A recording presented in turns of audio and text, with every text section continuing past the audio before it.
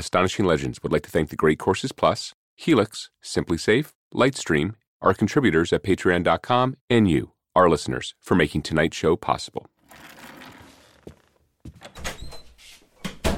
Wait a second. Where's the cold open? Well, this show doesn't have one. What? What do you mean? You said this was going to be different, but we're not going to have a cold open is what you're saying. Well, I mean, we can do one if you want, but I wanted to set kind of a different tone for tonight. A little more loosey-goosey, you know? Well, one, people probably don't enjoy it. So that's fine. Secondly, what do you mean loosey-goosey? Don't tell me you're going to wing it. We're going to wing it. No, I hate that. No, that never goes well. We'll do it live. Anytime someone says they're going to wing it, it never goes as they think it should. Well, I think we should still at least mention what we're going to talk about tonight, right? Yeah. Folks, tonight's show is going to be a bit of a departure for us from our regular format. More on that in a minute, but rest assured, we're still going to get into some weird stuff.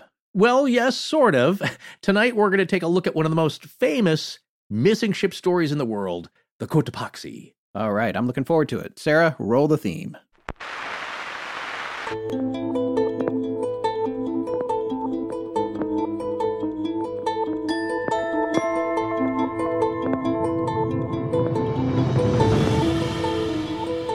Welcome back to Astonishing Legends. I'm Scott Philbrook, and this is Forrest Burgess. It was incredibly exciting. I've done a countless number of shipwreck dives, but this one truly stood out. NOAA marine biologist Michael Barnett to Ed Matza of the Huffington Post, January 30th, 2020. Join us tonight as we take a look at the disappearance of the SS Cotopaxi.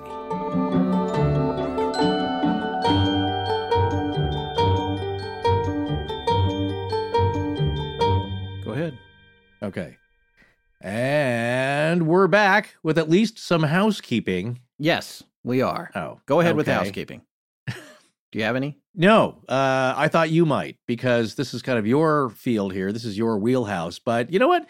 This is also probably an area where people don't care for it as much because they want us to get to the story. Well, I disagree, but maybe so. Anyway, we don't have any today, so we're going to skip through all of that, and we're going to do more of a topical show tonight, a little bit more conversational, more shooting from the hip. We're winging it a little bit.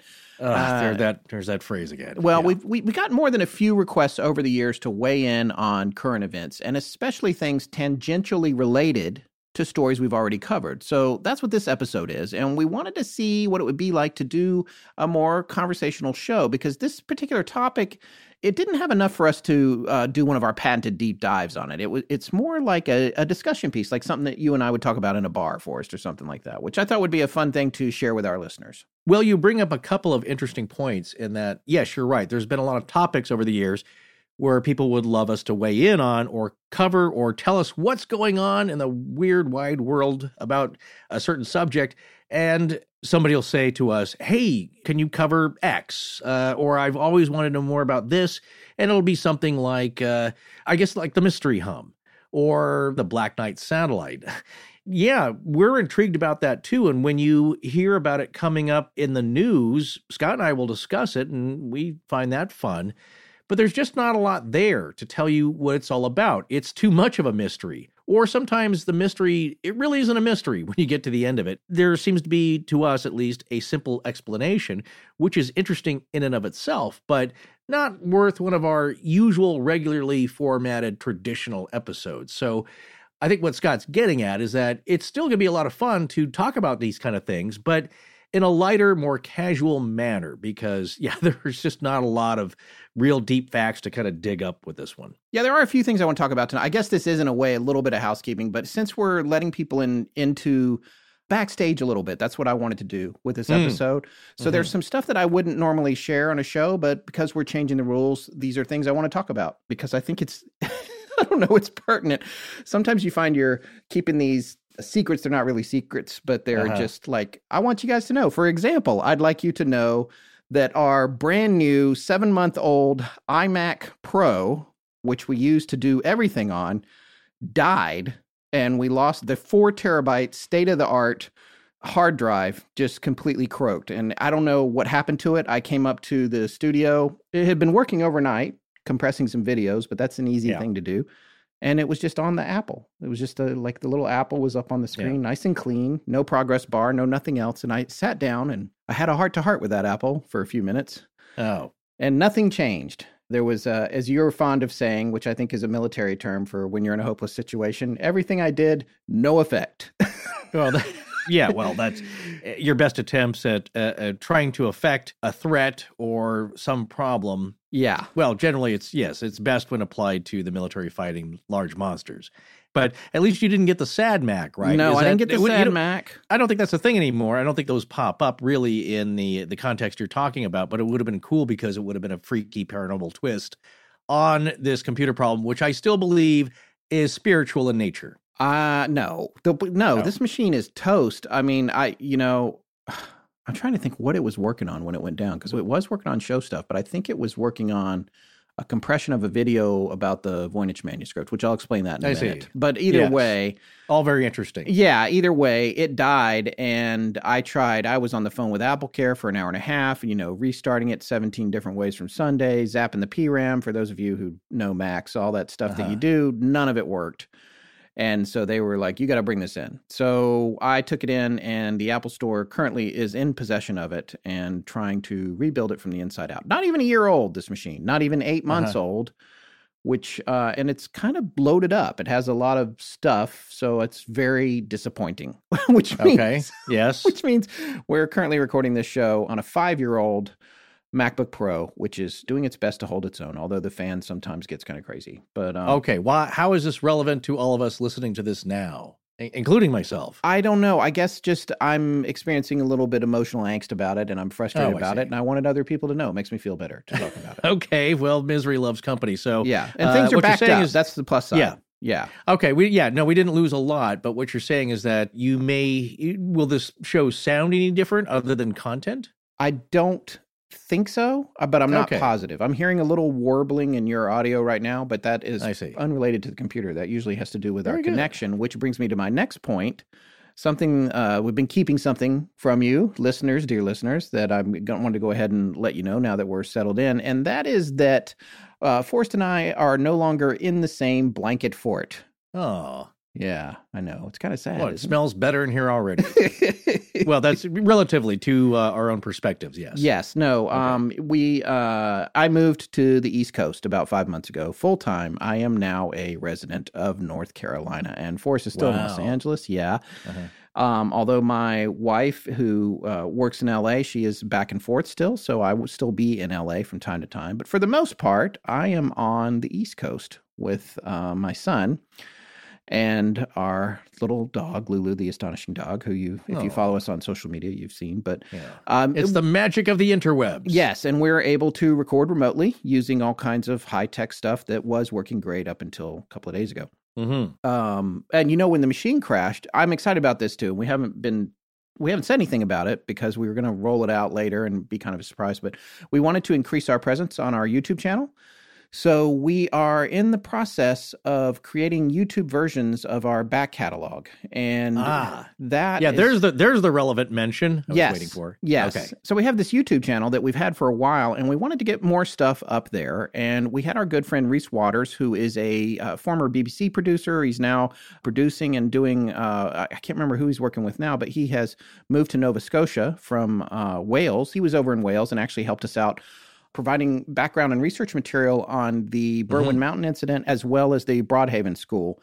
So we were able to put those series together with his help. Anyways, an After Effects guru, and I asked him specifically to build a special plate for us in After Effects that will have our logo and some smoke and waveforms that are connected to the audio, like you see on Dateline when they have audio but don't have picture, just to give people something interesting to look at on YouTube. So we're in the process of converting our old shows into that format so that we can post them up there. But the thing is, it's a heavy lift for After Effects, which is this program that renders all that stuff together. So each episode of the show, you know how long our show is, takes several days to render. And that is one thing that the computer was doing when it croaked.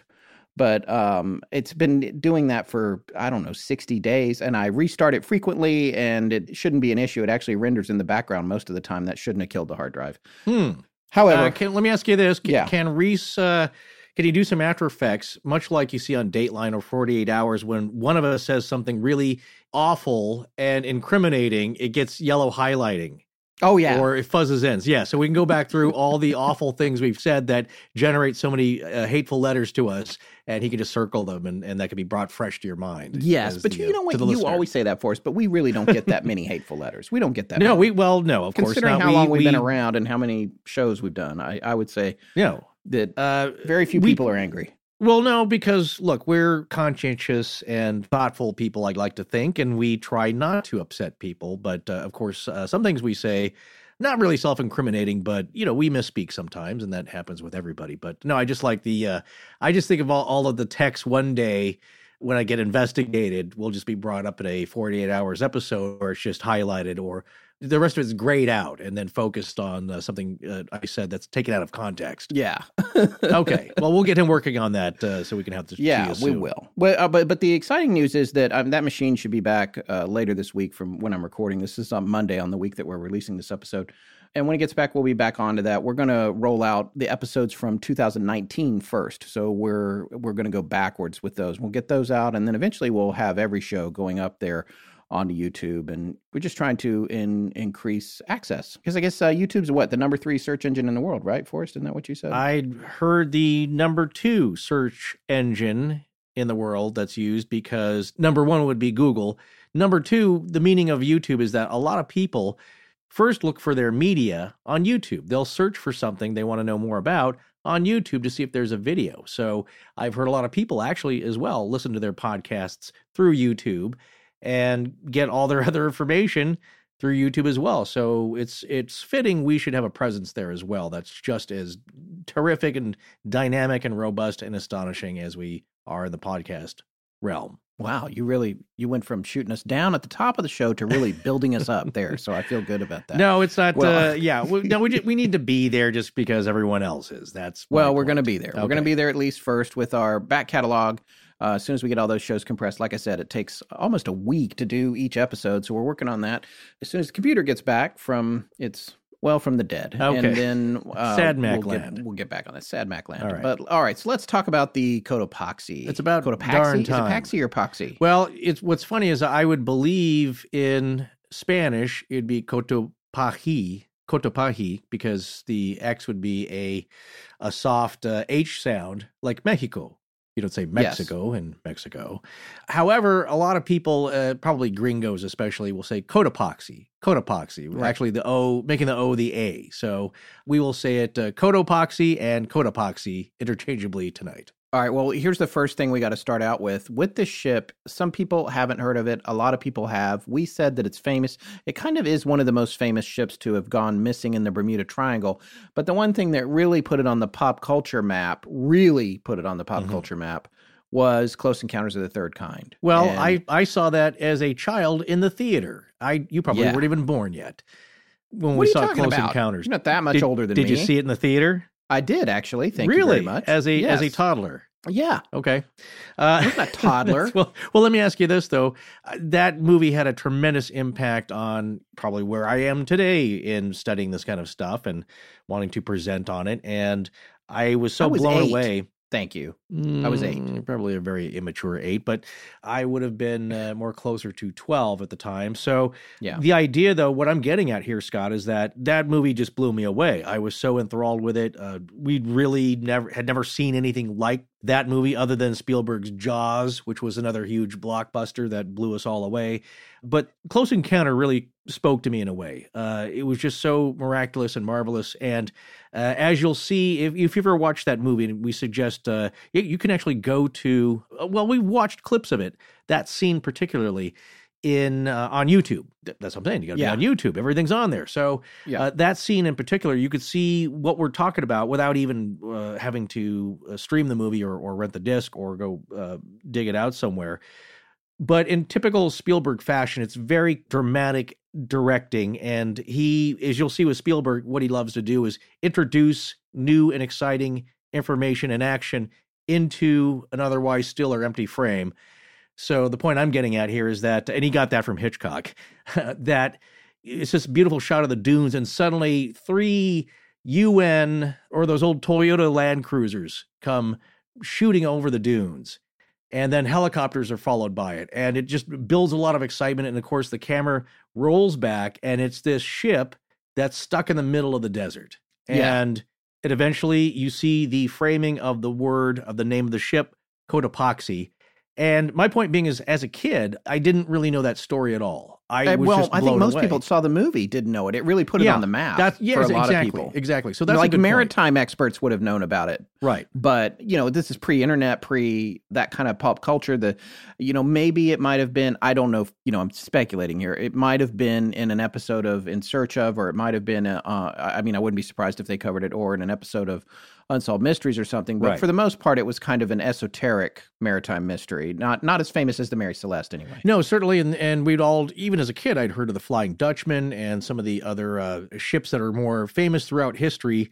Probably a little stranger, but what the Cotopaxi was known for, and of course what's intimated in Close Encounters of the Third Kind, is that it had something to do most definitely with the Bermuda Triangle, which was big around the time that the movie came out. So that's what I knew as a kid. Like, wow, did it really go missing in the Bermuda Triangle? And where did the people go? And as was revealed in the movie, not spoiling it here, Scott, I'm just saying what's revealed in the movie is that there may be a more far out, otherworldly explanation other than, well, the ship just sank in a storm in the general vicinity. So it gave you some hope that, wow, maybe we'll get an answer one day that is extraterrestrial for all these mysteries that go on, as well as the fate of Flight 19, which is also part of the first few beginning scenes of the movie.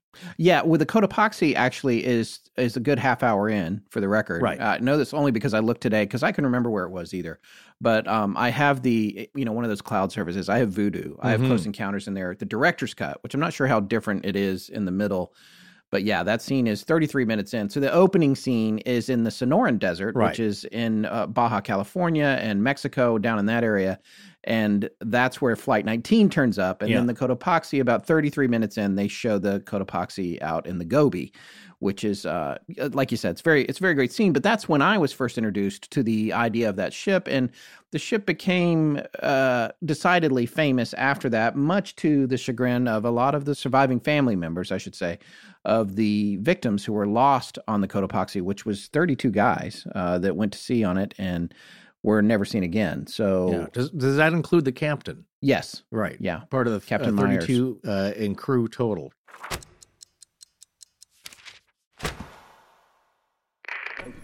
Yeah, it's a train horn and my fan's going crazy. So I'm going to acknowledge the fan here in a minute.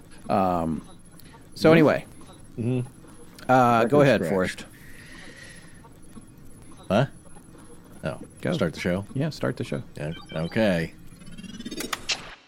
The thing about the Cotopaxi is it actually hit our Twitter feed way back in 2015. It was in May of 2015. There was this story that came out, and I love it. You guys out there, and I've said this before, you always ping us when things start getting crazy or there's some kind of weird news, and the Twitter feed lit up, and it was all about how the Cotopaxi had drifted into port and into its original destination in Cuba, which is where it was actually headed.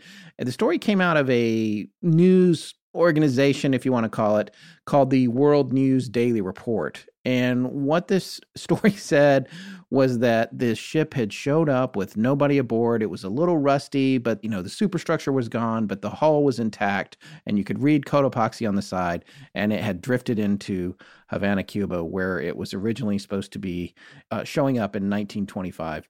Well, it turns out that whole story was a crock, and the World News Daily Report is in fact a satirical organization, although it takes the satire pretty far. If you look at, I actually went over to Snopes because that's a great website. That's the first place to check. When you see an article like that, you want to go to Snopes and see what they've got. And they've got the picture from the article. It's this old ship. They're showing the Cotopaxi. The ship in the article is a very badly photoshopped version, I believe, based on what I know about Photoshop. It looks to me like the ship from Close Encounters has been cut and pasted into some water. Very poorly done. Well, that's what I would do. As a nod to the movie. Right. And so here's what the article, I guess, originally said. This is from Snopes.com. This entry was actually written by David Mickelson, who's one of the founders of Snopes, I believe. The Cuban Coast Guard announced this morning that they had intercepted an unmanned ship heading for the island, which is presumed to be the SS Cotopaxi. SS, by the way, stands for steamship, for those of you who don't know that. The SS Cotopaxi, which does not make sense on the minnow from Gilligan's Island. It's definitely not a steamship. So, what about the USS? The USS so-and-so. Oh, I can't remember what that is. Yeah, I'd always heard it was a United States ship, but that's... It could be. I can't remember. I know that MV is merchant vessel. SS yes, we're going to talk about one too. And then HMS would be Her Majesty's ship. And this is all probably wrong, and we're going to get letters, but... Yeah, but that's what we're doing. Don't worry about the letters. All right, Stop worrying about the letters. Yes, I'm not. You worry about them too much. Just off the top of our head here, yeah. Which is presumed to be the SS Cotopaxi, a tramp steamer which vanished in December 1925 and has since been connected to the legend of the Bermuda Triangle. The Cuban authorities spotted the ship for the first time on May 16th near a restricted military zone west of Havana. They made many unsuccessful attempts to communicate with the crew and finally mobilized 3 patrol boats to intercept it. Quote, "It is very important for us to understand what happened. Such incidents could be really bad for our economy. So want to make sure this kind of disappearance doesn't happen again. The time has come to solve the mystery of the Bermuda Triangle once and for all," end quote. Mm-hmm. Now, anyone reading this should know, I mean, when you first see this link, if you actually read the article, which granted, when something exciting like this comes out, nobody reads the article. They see the headline and they're like, oh, check this out. Yeah.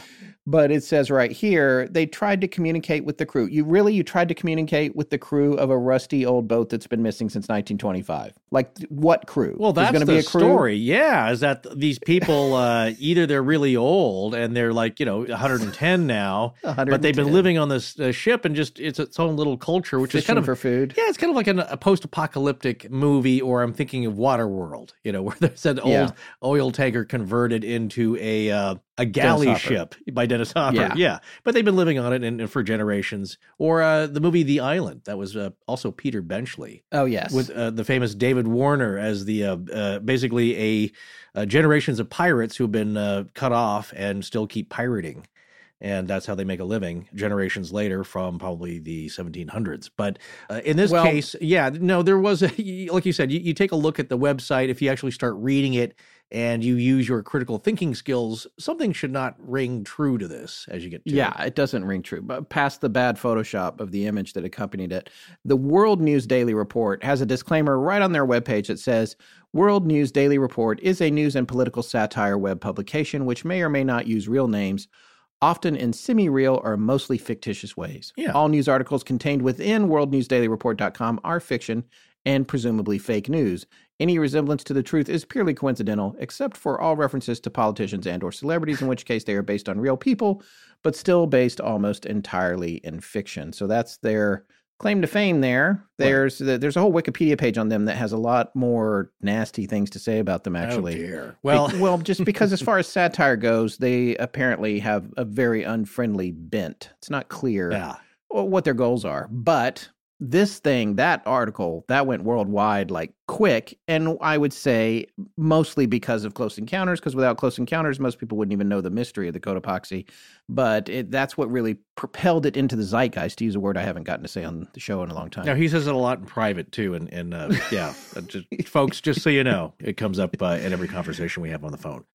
Yeah, so the ship, it was not manned. It wasn't there. It's not the Cotopaxi. It did not turn up in Cuba. It's technically, at the time of this, it was still missing. But what the really fascinating thing is that the wreckage of what might be the Cotopaxi had been discovered many years prior to this fake news article coming out, but nobody knew it at the time. Not in 2015, anyway. Well, no, and I got to say, the mystery is perhaps still not completely solved, which is kind of interesting in and of itself as the way mysteries go. But I just wanted to say that, as you were speaking there about how this kind of thing gets started and what propels it and what keeps it rolling is that other sites or outlets of information, I won't even say news because I'm not sure what they're about, but there was an Associated Press report that came out of the Seattle Times that they ran with it, and that's where it was published, saying that a website named Clixony,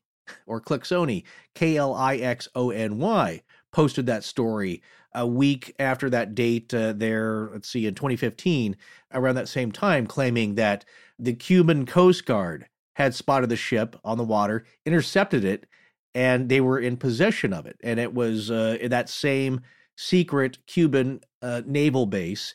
But of course, the Associated Press, as they are wont to do and should do, track down somebody from the U.S. Coast Guard. And they cite here Petty Officer Third Class Eric Woodall, a spokesman for Miami's U.S. Coast Guard office. They work very closely with the Cuban authorities, and they told the AP that following Monday that his agency had not received any reports of the SS Cotopaxi ever being recovered. But of course, since then, numerous versions of the story have been posted over the past 2 years. And it does confirm, it says a May 2015 story first appeared in World News Daily Report, an admitted publisher of hoaxes. So again, that's what happens a lot of times in this fast-moving 24-hour cycle of news where you're just grabbing headlines and it's clickbait and you're throwing stuff up and you're not really checking into it because people have moved on. They don't really care that much, it seems, in a lot of cases. But we do. Well, we try to. Well, we do try to. And so we wanted to take a quick look. And when I say a quick look, I mean, it's the opposite of our deep dives. This is more of a brushing on the surface. But we wanted to look into this a little more because I've wanted to know more about this ship since I saw it in Close Encounters. And we had talked about covering it over the years, but now seemed like a good time to do it because it's in the news again. And that's what brings us to talking about it now. This is a topical, astonishing legend. It's unfolding right before our very eyes. Well, and Forrest, I think you can go ahead and poo-poo where this story goes. You and I are going to part ways on this, I think, a little bit. I think there's going to be about that. I think we're going to go in different directions. I think we're going to go in different directions as this unfolds. But let's talk about it. Let's go back to the Cotopaxi itself. Just some of the basic facts about it, because I think this is interesting stuff. I never knew where it was coming from or even where it disappeared. The broad strokes on that are that it was sailing out of Charleston with a load of coal. South Carolina, yes. Yeah, Charleston, South Carolina, sorry. With a load of coal from the Clinchfield Coal Company, and it was owned by a subsidiary of Clinchfield Coal, which was a huge coal company in West Virginia and in coal country. And they were taking the coal down to Cuba, to Havana, and that's where they were supposed to be going. And 2 days into the trip, there was a message, which we'll talk about, one of the last messages that came from the ship, and then it vanished off the face of the earth. Not a trace, nothing was ever found for quite a long time. And for all those people that are fascinated with the Bermuda Triangle, and obviously we've covered Flight 19, when you talk about the Bermuda Triangle, the first two things you talk about generally are Flight 19 and the Cotopaxi and how it completely disappeared, right? Well, certainly Flight 19 for different reasons. And as we covered it, that one, there's a lot more elements that we know about it because it was a military training exercise. So there was a lot more communication between the flight group and the Naval Aviation Authorities. And there's another element to the Flight 19 story that also, as we tried to point out when we covered it, that can really goose a story, and that a rescue plane, a Martin Mariner, was sent after, and it also disappeared. And as we thought, not to spoil it if you haven't heard it, that show is a couple of years old now. And of course, it's all over the internet if you want to find it, is that they may be two separate incidents, but they're connected in this same operation. So there's two causal elements to those separate instances of aircraft disappearing, but connected in the same operation. So that doubles, that intensifies the mystery, which is also connected to the Bermuda Triangle. In this case, it's really kind of a solitary event that the ship goes missing, but there's not a lot of communication that happens around this time. And as we explain that, in some ways it adds to the mystery. In others, there's less to examine about the mystery, which oddly enough makes it less of a mystery. So that's what we have here. And also the time frame is 20 years into the past as opposed to Flight 19. Actually kind of I think 1945 was Flight 19. 1925 is the date of this disappearance. So that time frame makes a difference technologically in the radio communications. You had ship-to-shore communications back then, and a distress signal was sent from the Cotopaxi, which was received in Jacksonville, Florida. So there was some communication, but it's kind of mysterious as well. There's not a lot of communication. There's not a lot of instruction or detail in what was going on with the ship. Also, another instance of famous slight communication between a ship or aircraft and the people trying to track it would be Amelia Earhart and her last messages of not getting enough information, which adds to the mystery. People don't really understand exactly what she was doing. And if she were more elaborative, let's say, with her radio communications or knew Morse code, we may have more answers to what happened to her, and also in the case of the Cotopaxi. Well, let's talk a little bit about the Cotopaxi. I did want to say that we got a lot of information, and one of the reasons the Cotopaxi is back in the news is because of a new TV show that's coming on the Science Channel called Shipwreck Secrets, and the premiere episode was titled Bermuda Triangle Hunt for the Cotopaxi, and this premiered on February 9th of 2020. It's available on demand right now. We do not have a relationship with this show. We are just covering this because we're generally interested in it, but there was a lot of really good information in that, and they did a lot of great interviews with the people directly responsible for diving on a wreck that they believe may be the Cotopaxi. And that's what's really interesting about it. And that's part of the reason that it was in the news. I mean, they were obviously hyping the show up. That's why they made it the premiere. And that was a good thing to come out with. So in January of 2020, it was back in the news. And I'm sure a lot of people were like, oh, wait a minute, we've already been down this. That was a hoax. It's on Snopes, all that. And nope, this is a new story about a wreck that actually was discovered, they're not even really sure, in the late 70s or possibly the early 80s. Yeah. Called the Bear Wreck. And Bear like BEARs, at least that's how I think they're referring to it. That's how I've seen it, yes. Yeah, so, and the Bear Wreck is this wreck that divers know about off the coast of Florida. I think 25 or 30 miles out to sea off the... Yeah, you're right. So where the Bear Wreck is, where they know there is an actual shipwreck, is about, I think, 22 miles or so off the coast of the city of St. Augustine in Florida, in the northeast corner of the state, along the coastline, of course, this city. But it's a really interesting city, St. Augustine. It is the oldest continuously inhabited European established settlement in the contiguous United States. I don't know if you knew that. No. Yeah, it's the oldest darn city in the U.S. that's been, again, not abandoned. And going since it was founded in 1565 by Spanish explorers. So that alone is pretty interesting. But also because of that, in the waters off of St. Augustine, there are tons of wrecks from the 16th and 17th centuries.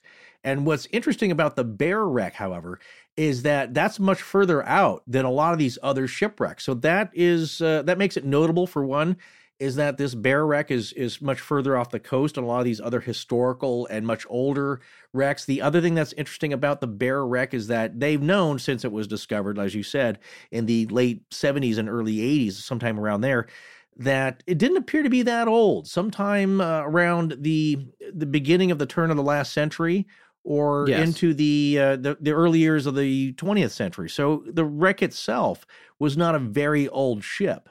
But of course, I guess whoever first found it, whatever divers first found it, they weren't really sure what it was. They're not positive why they call it the Bear Wreck. At least we couldn't find any information. I'm sure there's people that know that, and there's diving books about it, which, again, this was a cursory research show.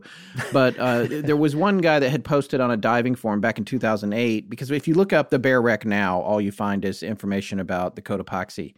It's hard to find the information that predates the connection between those two. But we did find one divers forum where a gentleman had said, no, I think some people thought that it possibly was the Barossa, which was a blockade runner that belonged to the Confederates, was being used to transport cargo back during the Civil War. And this from the Naval History and Heritage Command website. Barossa was an antiquated and worn-out craft used by the Confederates to transport cargo. While sailing from St. Mary's River on April 8th, 1863, she sprang a leak and defied attempts to save her. Barossa was abandoned in the Gulf Stream, and then it gives a latitude and longitude, which I hadn't plugged these in, but I guess the thought was that these divers who first saw it thought, oh, maybe that's the Barossa, which would be there's not a whole lot of it left, so it's hard to tell what it is at all. There are just for people that are wondering, there's no hard and fast defining characteristics about it beyond its length, and you have to kind of look forensically at the wreckage to determine what kind of vessel it is. So Right. a non-expert, like if you weren't a marine expert or a ship expert on seagoing vessels, I don't think you could dive on this wreck and say, oh, it's the blah, blah, blah, because it's so far gone. No, that's also what's interesting is that, yes, it's not from the 16th, 17th, or 18th century, really, at least not the first half of the 19th century. But what they did know is that this wreck, aging it as these divers with experience would do, is that it's at least 60, 70, 80 years old. It was at least that old. And because of the strong currents, a lot of it was heavily buried in sand. So not a whole lot of it was exposed to get a really good idea of what type of ship this was and get a lot of characteristics about it. However, there have been divers throughout the decades that have been taking small pieces of it and bringing it back as souvenirs. One of them that is mentioned in the documentary, the Science Channel doc here, is Al Perkins. And as we'll see, he had been bringing up small artifacts from it on his various dives, and from there, trying to maybe get some clues about what ship this is, because what you want to find in a shipwreck like that is something with words on it, some numbers that can tie that to an actual ship and the documentation of the hardware that was on it. And in this case, what you really want to find is the ship's bell, because on that bell will be inscribed the name of the ship. Yes, and one of the things that's made clear in that series, which I thought was pretty fascinating, is that divers are always looking for the ship's bell. That's the holy grail of identifying a sunken vessel or a shipwreck.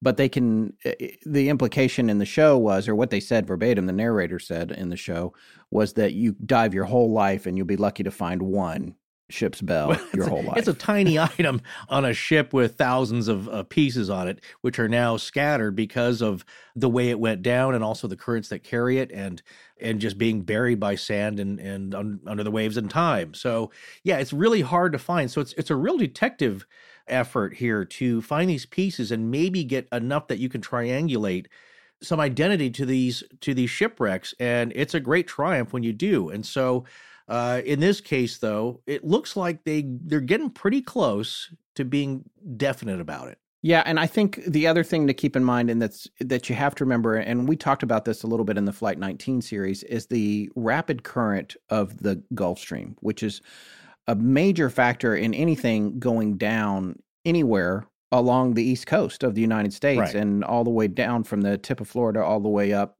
way out into the North Atlantic. The stream's average speed, at least right now, is around 5.6 miles per hour. So if you think about how deep the water is and something going into the water, whether it's an aircraft or a vessel, and if it's not sinking to the bottom like a stone, which most ships don't necessarily do, they take time to go down, depending on the circumstances. I mean, they can go down quickly, but if the water is deep enough, they can travel several miles on their way to the bottom, getting caught up in that current, which makes it even harder to figure out where they went, which is something that comes up with Flight 19 a lot, and other things that have seemingly vanished. They vanish because once they go under the waterline, they're not going to drop straight down right where they were when they started having trouble. Exactly, yeah. And of course, from the last reported distress signal from the Cotopaxi, it was probably still chugging along at, we don't know how fast, but it's still moving as it's going and still under distress. And also, as we'll see, caught in some bad weather. But before we start to piece this mystery together, let's go back to the beginning of the mystery itself, November 29th, 1925, when a Cotopaxi loaded with coal leaves Charleston, South Carolina, and the shipyards there at Clinchfield, which also Clinchfield Navigation is a sister company to the Clinchfield Mining Consortium, or their mining interests there, because once you mine the coal, you got to get it all over the place. And so that was a long-standing route between North America and South America to come down by the eastern coast of Florida into places like Havana, Cuba, and South America. So that was a well-traveled route. And the captain of this ship was Captain William Myers. And what's interesting about the documentary, they have his grandson on there, and his name is Douglas Myers. And he talks about his grandfather because he was still widely known. And of course, Douglas Myers himself is an elderly man now, but he's got pictures. And at the time, 1925 it's not 1825. There's great photos of it. He's a strapping, handsome young man, Captain William Myers, and he was the youngest ship's captain, I believe, out of Charleston port there. So, but he'd made this trip many times, and he was quite experienced, and he was well respected and capable, very capable of his job as a captain. So we have a real familial connection between Captain William Myers and the families of these people that also went down. That's the other part of this mystery, is that you got to realize, 32 people went down who all had families and people who cared for them, who never got an answer about this. Yeah, and most of them were from Charleston. Yeah. Most of them. So they probably, a lot of them still have descendants in the area. Well, as Douglas Myers says in the special here, his family had a real connection with Clinchfield, the coal mining and the coal shipping, because his great-grandfather was the port engineer working for Clinchfield in the Charleston harbor, Joseph G. Myers. He was the father of Captain William Myers, and it kind of gets you. I mean, it really brings it home when you see that these are people who lost their sons and loved ones at sea to a mystery here. And there was a newspaper article that covered the story at the time, the Thomasville Times-Enterprise, where the father, Joseph Myers, stated that he never expected to see his son again. And that really kind of brings it home, is that he knows how treacherous the sea can be, and he just figured they're never going to find these guys. It's also reported in that article that the last report from the Cotopaxi was that there was water in its hold, and it was listing so badly that they were in serious trouble. But I think what's interesting here is we'll take a look at closer to what has actually been discovered recently, was that in this newspaper article, and what I kind of read about it before, was that there was no location given at the time of this distress call that was received in Jacksonville. So that also adds to the mystery. They know they're in distress, but for whatever reason, they don't give them any coordinates. So they don't really know exactly where the Cotopaxi was when it started to get in trouble. And that's been the story mainly for all these decades. Wait, but I have a question. Yeah. Because they found in that series, they found that they did have coordinates, and that's how they knew the last known position. Well, they did, but that information was kind of hidden. It wasn't secret information. It was just in a hidden document. And that's what's really exciting about this case, is that information gets rediscovered. And that really answers a lot of questions and is a huge clue to this mystery. But what I'm getting at the time, and it might be a contradiction or some conflict here, some conflicting information, is that at the time, at least what was reported in the newspapers or was publicly known, was that they did not know the location. The Cotopaxi radioed they were in distress, but did not give coordinates as to their location. So that did not help with the massive search that was conducted afterwards, where they came up with nothing, and finally, after about a month, they had to give up. So where did the information come from on the location, then, the latitude and the longitude? Well, that's an interesting question. I don't know who reported to the newspaper or where the newspaper reporters got that, but that was what was kindly known. But in reference to what you're saying here, Scott, there is, like a lot of disasters and unfortunate accidents and major incidents, there's a lot of misinformation that gets flown around, even today, of course. So, like, I don't know if, Scott, if you do this, but after I hear of something major, I will read news accounts of something major that has happened that's being covered, but I wait a few days to reserve judgment on what the facts are, because I know that a bunch of information is going to come out that's not fully gelled, that people are just kind of putting out there because they got to get some story out in the news. But I don't take that to heart. I kind of sit back and wait until more information and better information comes through.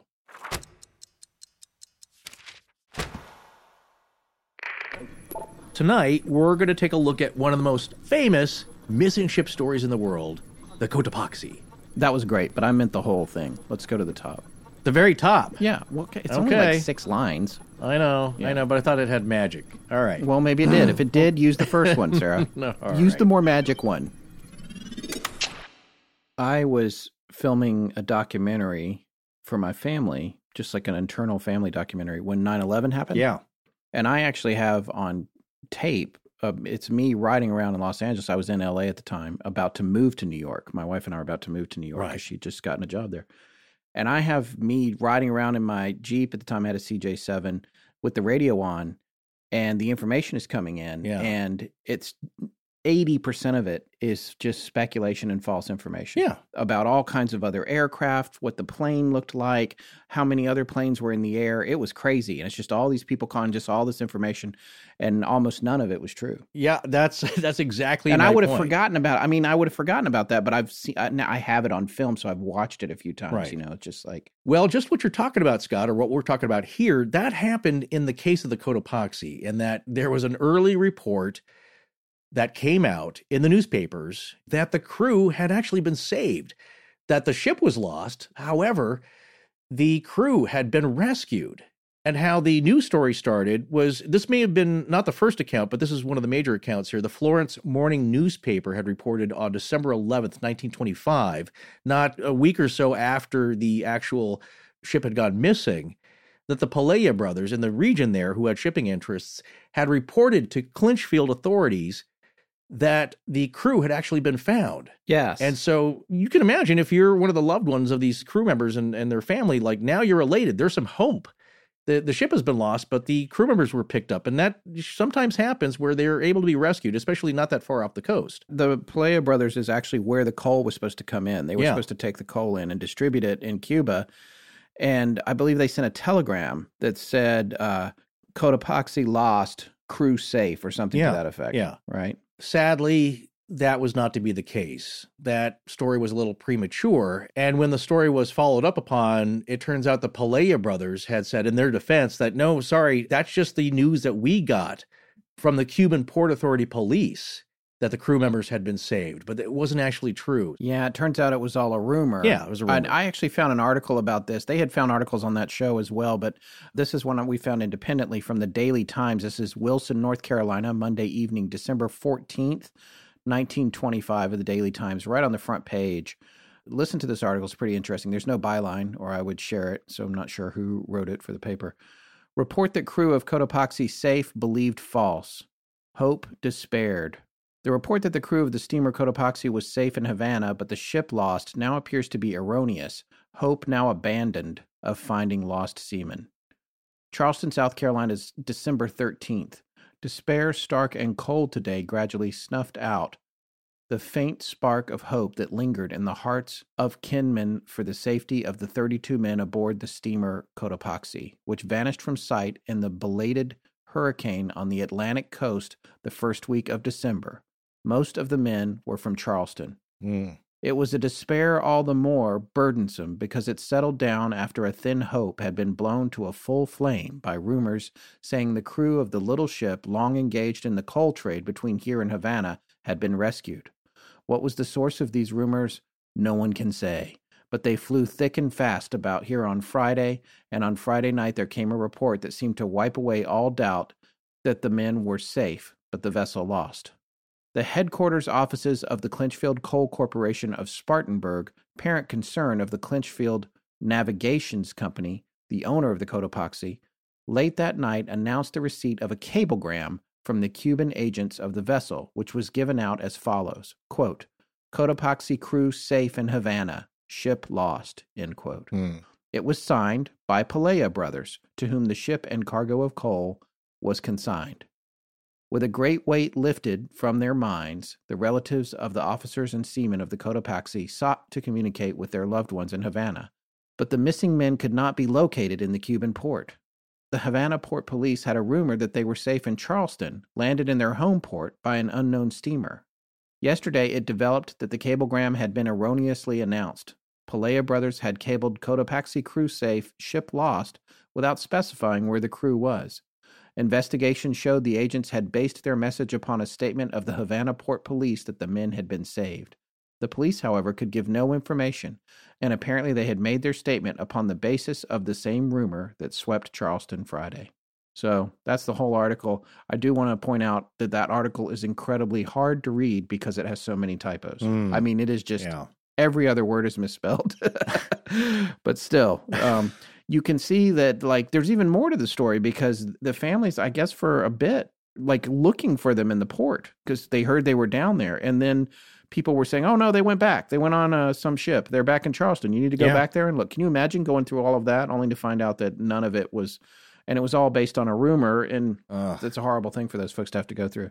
Well, as we say, every mystery, every legend, there's a human element, which makes it relevant for us. And that's we feel a connection to, which is an added aspect other than just a strange phenomenon, possibly. So in this case, can you imagine just being a family member? It's like, well, now there's hope. And then it's a roller coaster ride emotionally. And people go through this with every large disaster and holding out hope. And, MH370 was the same. And when you're not getting any answers in that case as well, it's especially frustrating. So I'm still amazed by that. I think it was a postcard that came in from one of the pilots where he signed it with his nickname that was only a family known nickname. Yes, and it came in after he was gone.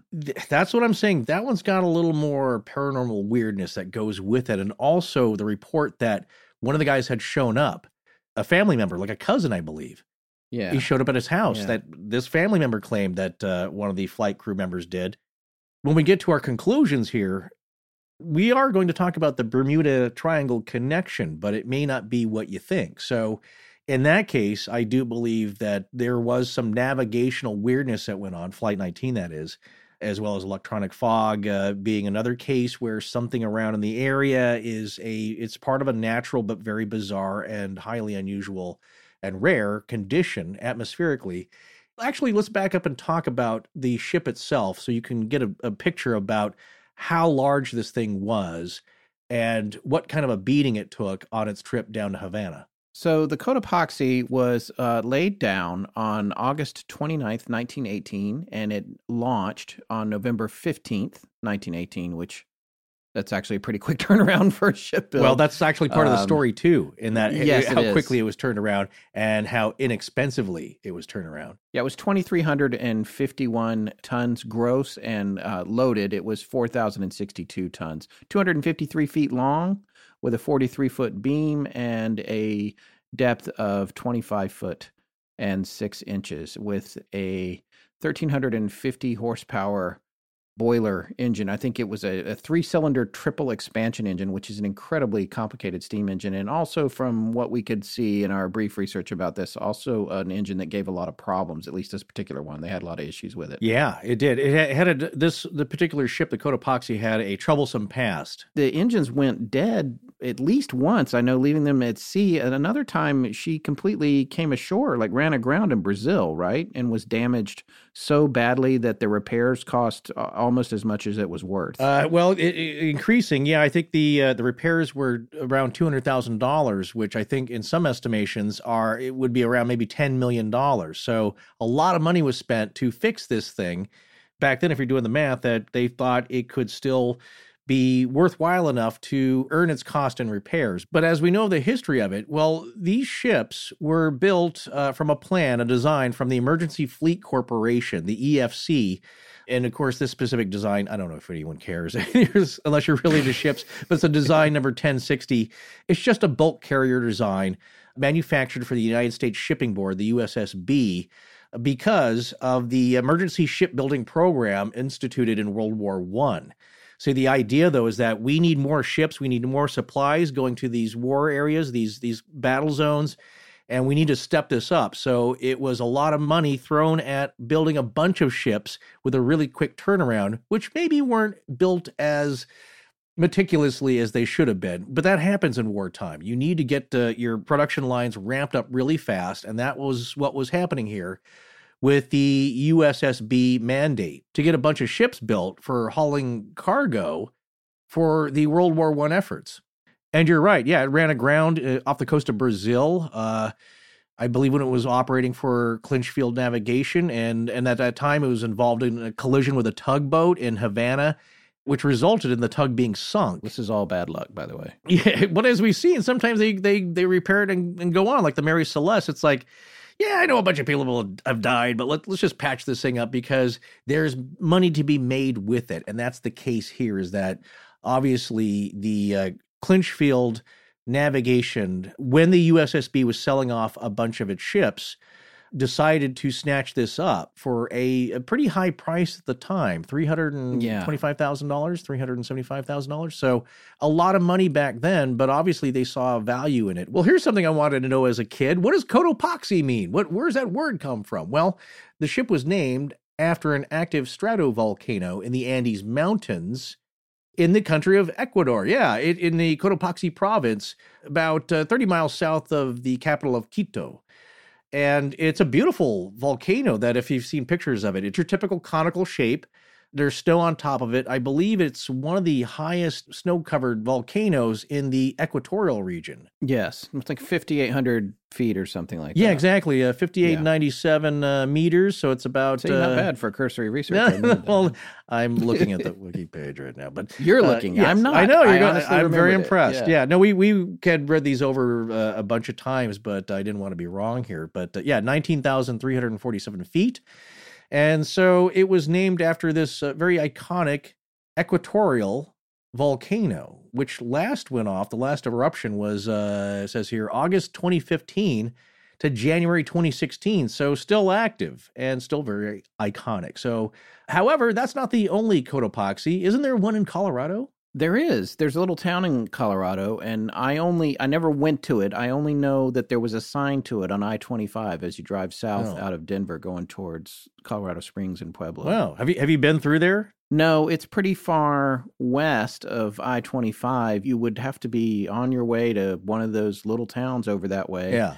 I've been down further south of there is Trinidad, and that's where all the cattle mutilations and all that kind of crazy stuff is going on. But that's a good deal further south. I haven't been there, but I do remember seeing it on the sign all the time. Oh, by the way, when I said 5,800, I said feet earlier. I meant meters. Meters, yes. Yeah, the elevation. Yeah. Well, so what you're saying, though, is for all of its mountains and beautiful mountain ranges there in Colorado, they do not have the second highest summit in Ecuador, the Cotopaxi. No. The Cotopaxi volcano is also one of the world's highest volcanoes.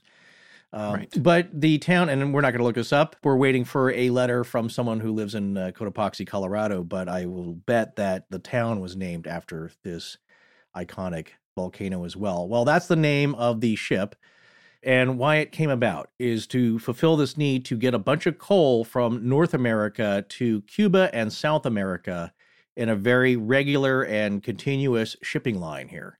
And so it was a very routine trip this was on. However, as we've talked about before in Flight 19 and various maritime mysteries, right off the coast there in the North Atlantic, off the eastern coast of Florida, some very bad weather, strong currents, they get bad storms, and they were prepared for that. Of course, they have made this trip a lot, but there will be some argument and discussion here after the ship goes missing that it was not really well built for this type of battering it could get with the wild weather there. Yeah, and it's not just how it was built, it was also how it was maintained, and I think the operational budget that it had to repair damage and problems. The sense that I got from this story and what happened to that vessel was that this was really a time when the commerce was more important than the lives that were at stake, and even the transportation machinery. It doesn't matter. Whatever wagon you're using to get your goods to market, we don't care about the wagon. We don't care about the guy pulling the wagon. All we care about is how many times are we going to be able to fill it up with goods and sell them over and over before we lose the wagon and have to get another one and more people to pull it. It seems like they just didn't care based on the lawsuits, which I guess we'll touch on here, that came up after the Cotopaxi went down.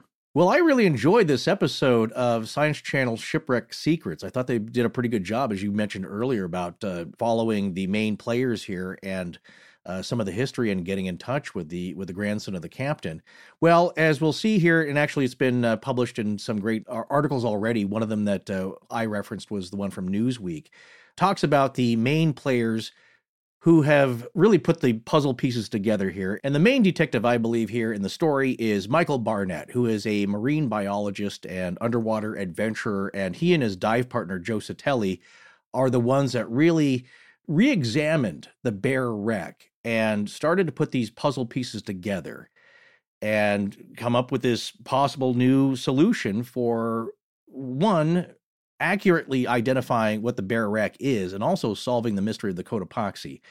But they didn't do it alone. What was interesting is that Michael Barnett had reached out to other divers that we mentioned prior. So Al Perkins was one guy who had dove on the bear wreck quite a bit, brought up some different artifacts. He had a valve, like a water or liquid valve, that had some stamping on it from, I believe, the Smith.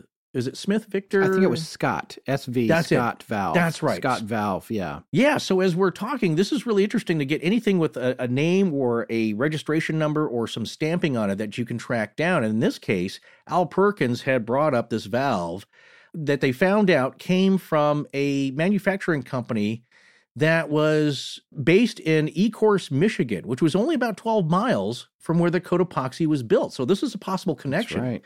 That's We're very near interesting. Detroit. Yeah, exactly. Mm-hmm. So that was really interesting in that here you have a piece that has a possible connection, but still it's not 100%. So you got to keep investigating here.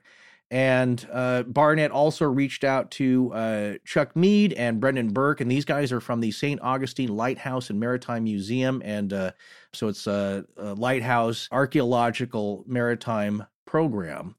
And these guys are experts about shipwrecks around St. Augustine. So as you'll see in the documentary, they work with them. And also something that's smart that Michael Barrett did, the marine biologist, is that he reached out to an author and researcher, Guy Walters, really fascinating guy based in London. And he asked him to do some research at Lloyd's of London, and we mentioned him before on the Mary Celeste, because they have records. Again, this stuff costs a lot of money. People want to track where it went and what happened to these ships. And he was able to find some very interesting documents that were about the Cotopaxi when it was built and when it went down. And the phrase that I love here is that, I'm not sure if Guy Walters said this, but as it's sometimes said, the more amazing discoveries can be made by doing the research than rather on the water or on the land. Yes. Because you can find stuff, but you don't know what it is until you find record of it. And that's what we're looking for here in this mystery, is that they want to find some conclusive proof or documentation.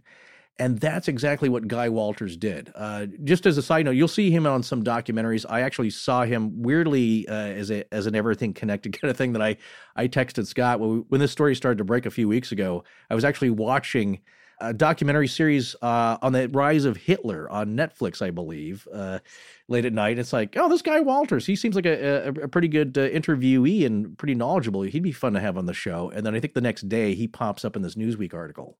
And they said, right, we got to talk about this. Did you properly cite that? I just want to mention that real quick for people that will be looking for it. We'll have a link to it in the show notes. Go ahead, that series. Yeah, it's a Newsweek article. It's in the Tech and Science subheading called "Ship That Mysteriously Vanished in Bermuda Triangle Almost a Century Ago Discovered."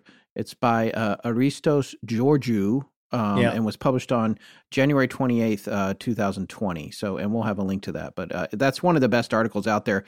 The thing about these articles, and one of the things that we've quickly found, obviously, in our line of work, is that when you're talking about legendary stuff like this, anything that's connected to Bermuda Triangle, what you get is a lot of really low-grade, first thought, not soundbite, whatever the word is, but just kind of journalism that isn't well thought out. Mm-hmm. But this Newsweek article is really well written and is a well-rounded portrayal of this story. If you're unable to watch the show, which you should also take a look at if this sounds interesting to you. So.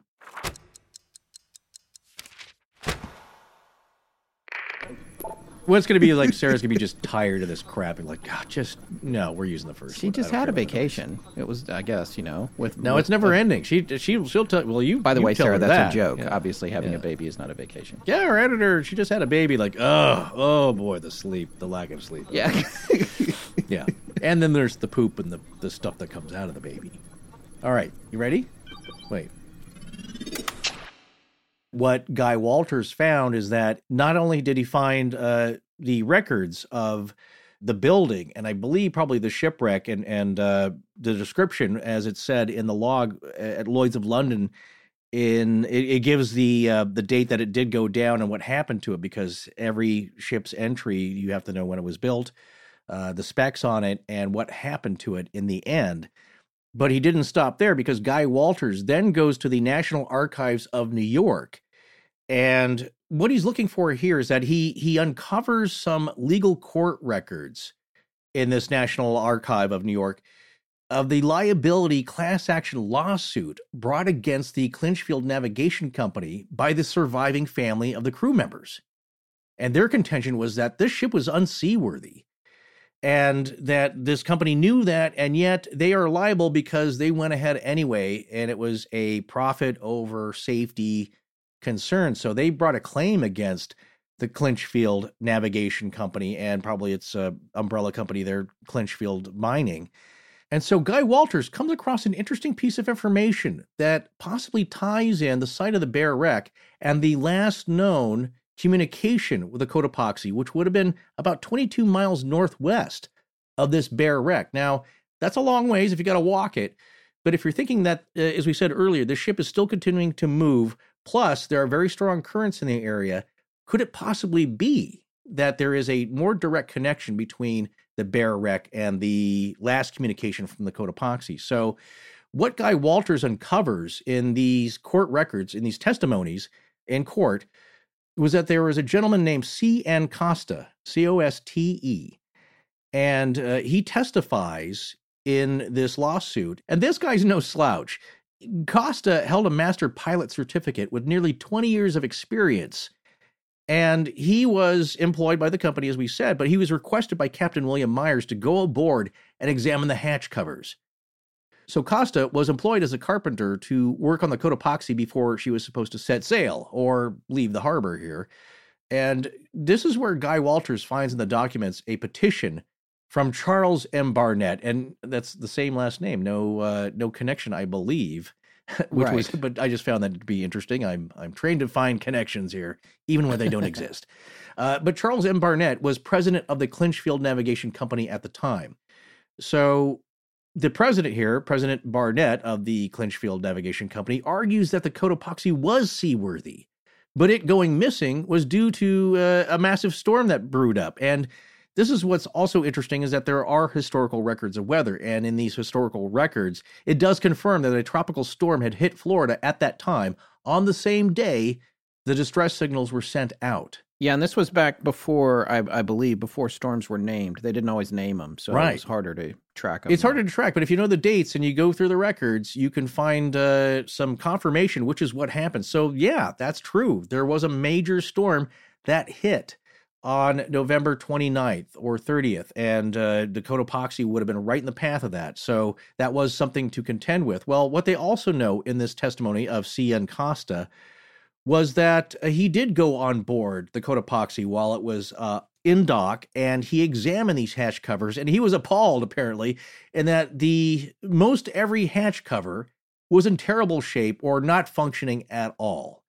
Most everyone was found to be just in really bad shape. So he started work on repairing as many hatches as he could, because that was his job. However, it was decided that the ship would depart before he was finished. And again, this is what Scott was alluding to earlier, in that there's more of a profit over safety emphasis in this trade at this time.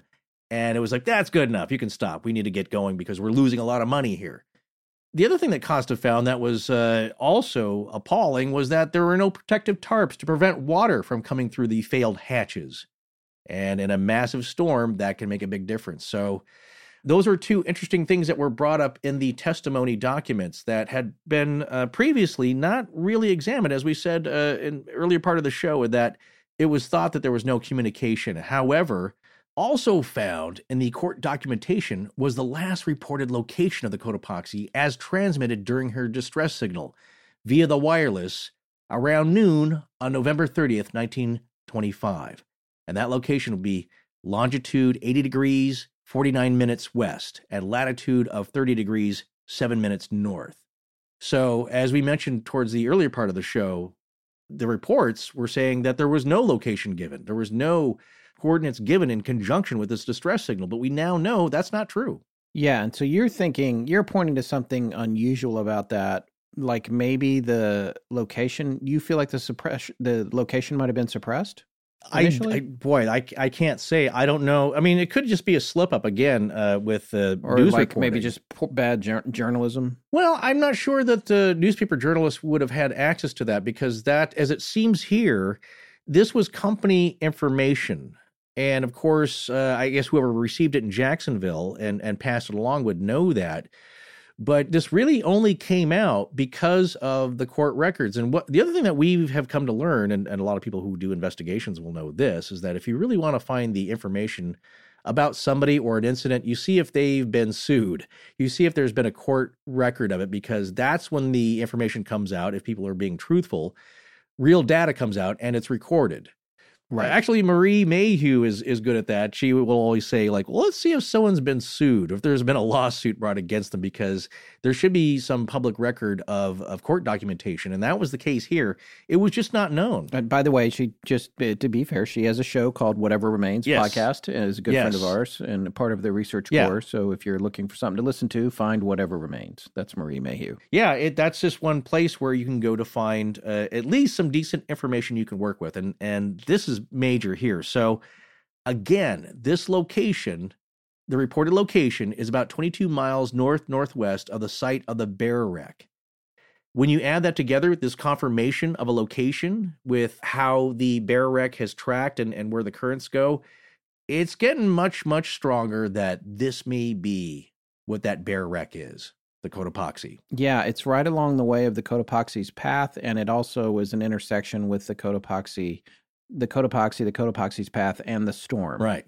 It does add up, and there's other similarities between the bear wreck and the Cotopaxi's superstructure and the way that the ship is built that also align. And that was one of the things that Barnett is so good at figuring out. It's such a neat job, because basically what he's trying to do is find these wrecks that are known, but they're located, but nobody knows what ship they are. So he does the legwork to get to the bottom of that, which is a really fascinating aspect of this particular show. So there's a lot of things that are adding up there. And when you think about this problem with the hatches, you have to think about these are huge cargo holds that they would fill up with coal, which means that they also make really great bathtubs if you fill them up with water, which is not a good thing to have on a boat. No. So if the holds aren't sealing, and on top of that, they don't have the tarps to protect for the areas where they're loose, and then you get into a storm, you get into a situation where the vessel can experience what's called a downflood. And that's when water washes over the deck, and rather than washing off the boat and going back into the sea, it washes down into the holds and fills them up, thereby wrecking the buoyancy of the ship. And it can do it in a catastrophic way, because it's also not going to do it in an even way necessarily, and it's going to put uneven stress on the structure of the vessel, and it can cause it to break in half, or something worse, or just get so low that it finally sinks and all of the weight just takes it down to the bottom. And one of the interesting things about the bear wreck is that although there's not a lot of it left, you can see a tear in the hull. Oh, one thing before I forget. Yeah, I think I may have said that the bear wreck was 22 miles off the coast of Florida. That's not correct. It's about 22 miles from this last transmission to the bear wreck. And when you're talking... Yeah, it's 35 miles off the coast. Right. So it's a long ways out there to get. But what happened was... sorry, not to interrupt you, but what happened... I just want to get this in. That's all I was going to say. Michael Barnett and his dive partner, Joe Satelli, which you'll see in the documentary, is that they go diving on this. And what's great is that they were able to find some identifying features of this bear wreck ship. That they were able to find the stern, and also a couple of the boilers were upended, so they were sticking out of the sand, because again, as we said, it's really heavy sand. And so they were able to take measurements and bring those back, and that's when they take those measurements to Chuck Mead and Brendan Burke from the LAMP organization here, the St. Augustine Lighthouse and Maritime Museum and Archaeological Program, and actually measure those against the blueprints of the ship. And they line up pretty well.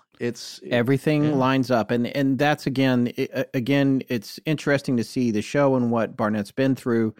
So it's interesting because the only thing they found that really positively connected it was that valve. Yeah, the wreckage is so far gone; it's difficult to tell what's happening with all the concretion and it being buried in the sand and all of that kind of stuff. So it's difficult to make a conclusive statement. So, Scott, before we conclude here, what's the one thing we actually cannot say about this mystery? This is where we're going to part ways a little bit. Ah, wait, okay. Mystery solved? Yeah, you can't say that here, but it's darn close. Well, I don't want to take that away, though, from, Captain Myers' grandson. Kind of what we have here, to sum up and restate what we found out, the measurements, very general measurements, do line up with... And the architecture of the vessel. Yes, the architecture of the vessel, the blueprints, that looks really good and positive and towards a definite answer here. There is one valve that has a brand stamp on it that... Scott valve. Yes, places it within the location of the building of the Cotopaxi in Michigan. 12 miles from where it was built. That's where the Scott Valve Company was. That's right. Manufactured by the Great Lakes Engineering Works, or GLEW. The ship was. Yes, the ship was. Yeah, GLEW. GLEW. GLEW. In River... GLEW. Yeah, at the River Rouge plant in Ecorse, Michigan. Hull number 209. So... And that's a really good piece of evidence here, bringing it very close to the proximity of the manufacturing of the Cotopaxi and this where this valve was manufactured. However, what they still don't have is a piece from the Bear wreck that has the name of the ship or some registration number that definitively proves that what is at the Bear wreck site is the Cotopaxi. So I would say we're 95, 98% there, but it's not 100% yet. That's the thing about this that is so frustrating. And when I say frustrating, I don't know for who, because Barnett and his team, they seem to be comfortable with having solved the mystery. Right. At least that's the way it's presented in the show. And I think whether or not you watch it and you feel that it's solved, personally, it says more about you than it does about the mystery, because you have to be ready to accept something on a few ounces of faith when it comes to this particular case. There were other ships that were built that were similar. Is it possible that this is a case of mistaken identity? However, when you look at all the pieces, and by the way, Barnett has been working on this for 15 years. Yeah. We didn't just make a Discovery show a few months ago. Right. This is like, this guy is hardcore. He's done all the math. He's figured out what ships were built, what was missing. He knows all the vessels that have gone down in the area that have been reported missing and what they should be and if they've been identified and what ones haven't been. There's a lot of data to sort through to get to the conclusion that he got to. And if anyone is entitled to make it without actually having the nameplate in his hand, it's this guy. Yeah. This is the guy that gets to say that. So the lesson for me about this particular case, the case of the Cotopaxi, which is this legendary Bermuda Triangle story, and to his point, and I found some old postings from him, it's pretty clear he thinks the Bermuda Triangle is a bunch of hokum. And he's in the trenches. He's the guy that's out there figuring out what's going on. But this is a case that may say to us as humans, especially, that sometimes that definitive answer is lost to time, and you're never, ever going to get it. You're not going to get the definitive, absolute positive answer here. But you know what? I am with these guys on, and you said 95%. Yeah. I think I'm probably 98% with them. Yeah. But conversely, this is where, maybe you and I both part ways with people who say, oh no, the Bermuda Triangle is hokum and that sort of thing. When I look at Flight 19 and the clear radio calls reporting that they were all having instrument trouble, and when I look at Bruce Gernon, who came on our show and talked about electronic fog, and if you haven't heard that episode, go back and dig it up, go through our archives and find the one entitled Electronic Fog. I believe in those things, and I believe those things are peculiar to that particular region. I don't think it's defined by certain islands or any man-made borders, but I think something is going on in that part of the world that maybe is a natural phenomenon that we just don't understand. Yeah. However, I feel like in this case, the Cotopaxi probably has been found. And I think the biggest bummer about it is that it undermines that wonderful scene in Close Encounters. Brother, I'm right there with you on all this. Let me put it this way. I'm comfortable in having an answer about the Cotopaxi, and that I think this bear wreck, that's what that is. And the answer is down there somewhere. Now, here's the other part of it. It's buried under so much sand.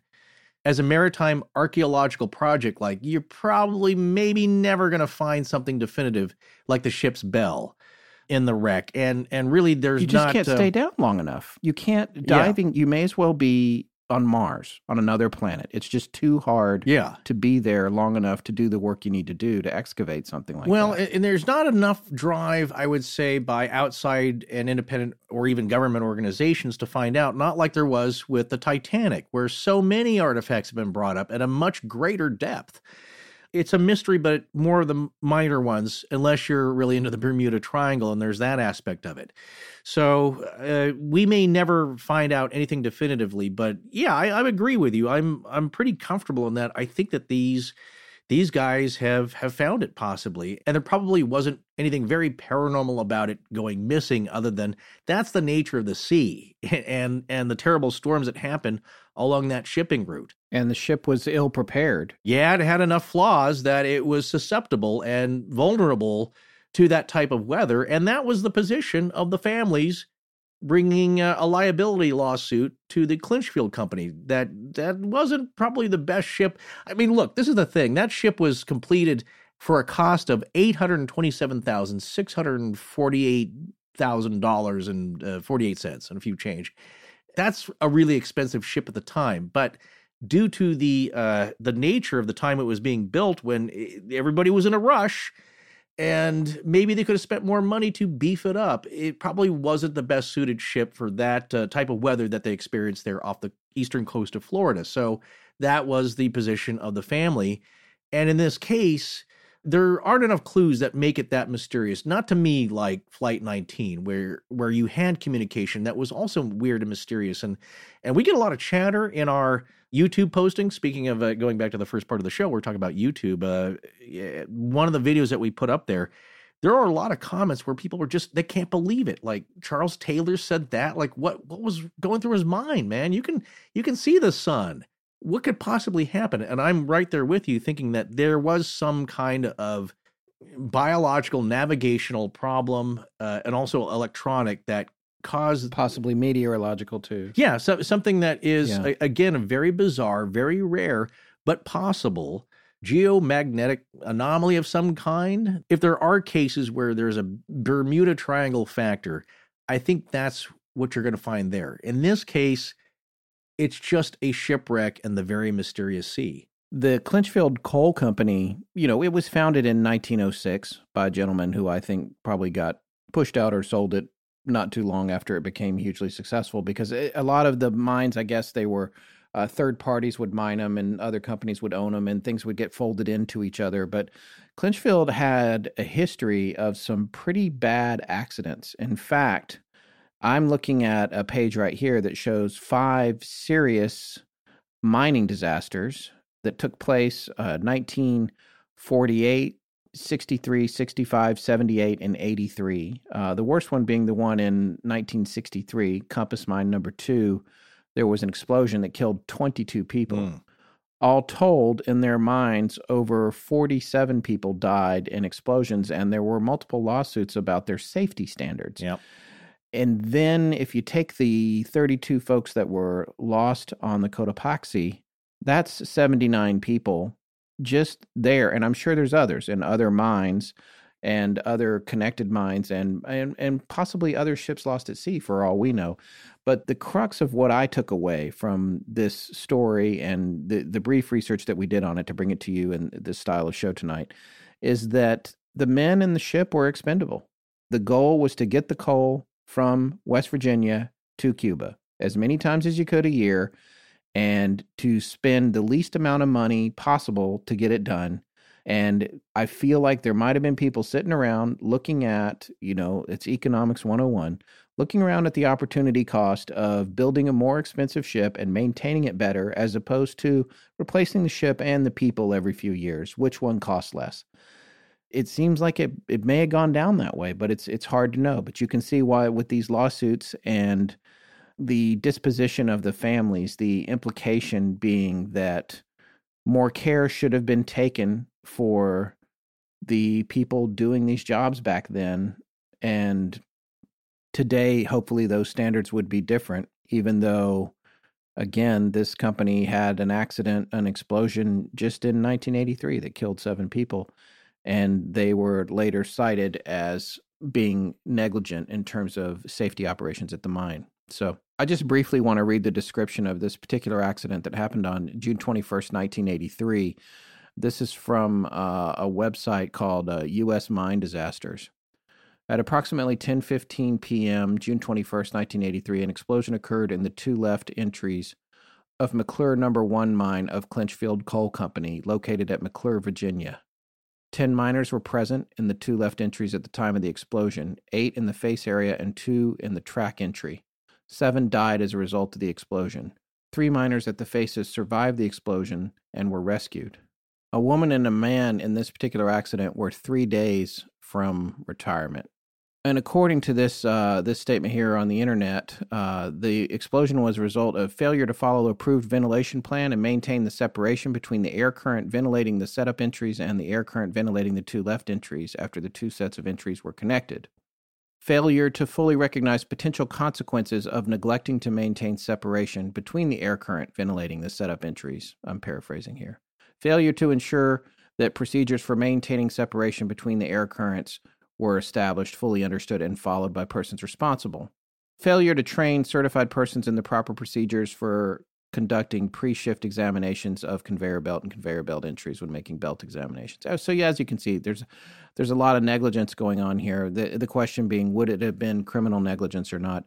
But when you look at this and you look at what happened back in 1925 with that ship being put to sea and Captain Myers was trying to get it repaired, well, what do you think the conversations were like when they were working on that hold? And they had that gentleman there, the engineer, fixing the holds, and it's full. The coal's here. We got to get it out of here. You got to go. And they sent them into the path of that storm in a sieve, and it went down. Yeah. Well, and that was the end of it. This all reminded me of some of the cases of the 2010 Upper Big Branch mine accident in which 29 workers were killed.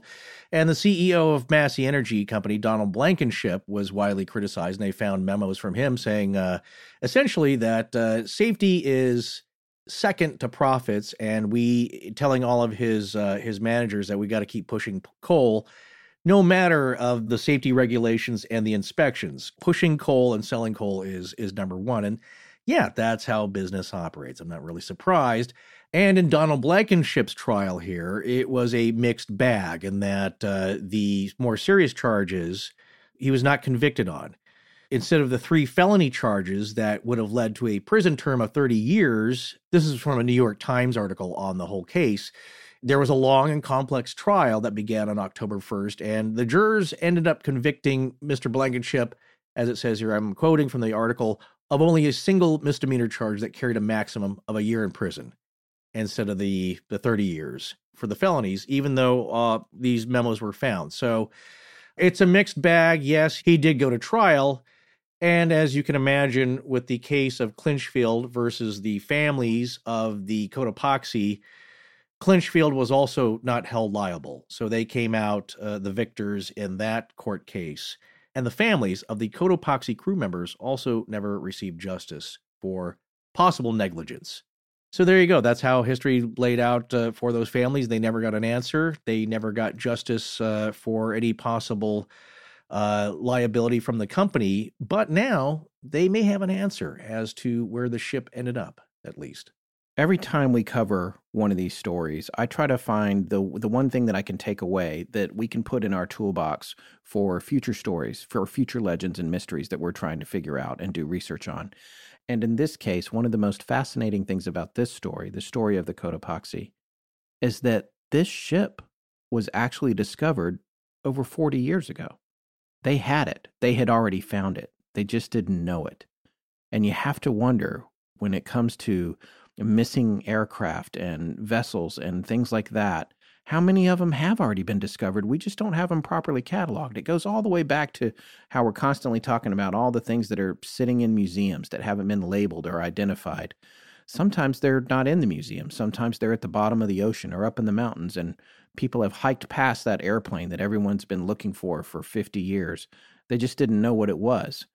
And that's why it's such a great time to be alive for this kind of stuff now, because thanks to the internet and global computing, people are coalescing all this data, and all these databases are coming together, And people like Michael Barnett are going through it and putting the pieces together. And that is what's really exciting, because sometimes you find the needle in the haystack before you realize what needle it is.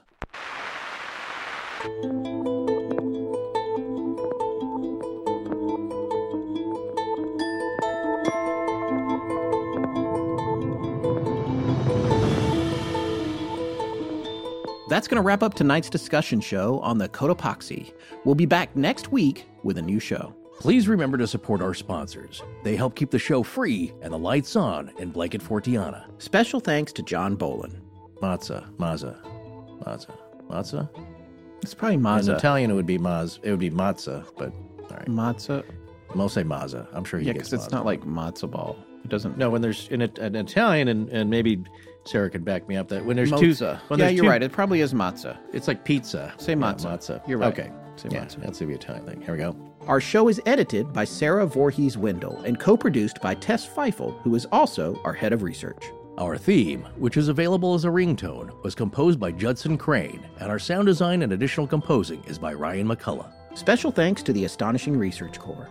But most importantly, we want to thank you, our listeners. Visit our store at astonishinglegends.com or interact with us and other listeners on Twitter, Facebook, and Instagram. You can also support the show at patreon.com/astonishinglegends, where patrons have access to additional bonus content. No part of this show may be reproduced anywhere without permission. Copyright Astonishing Legends Productions. Good night.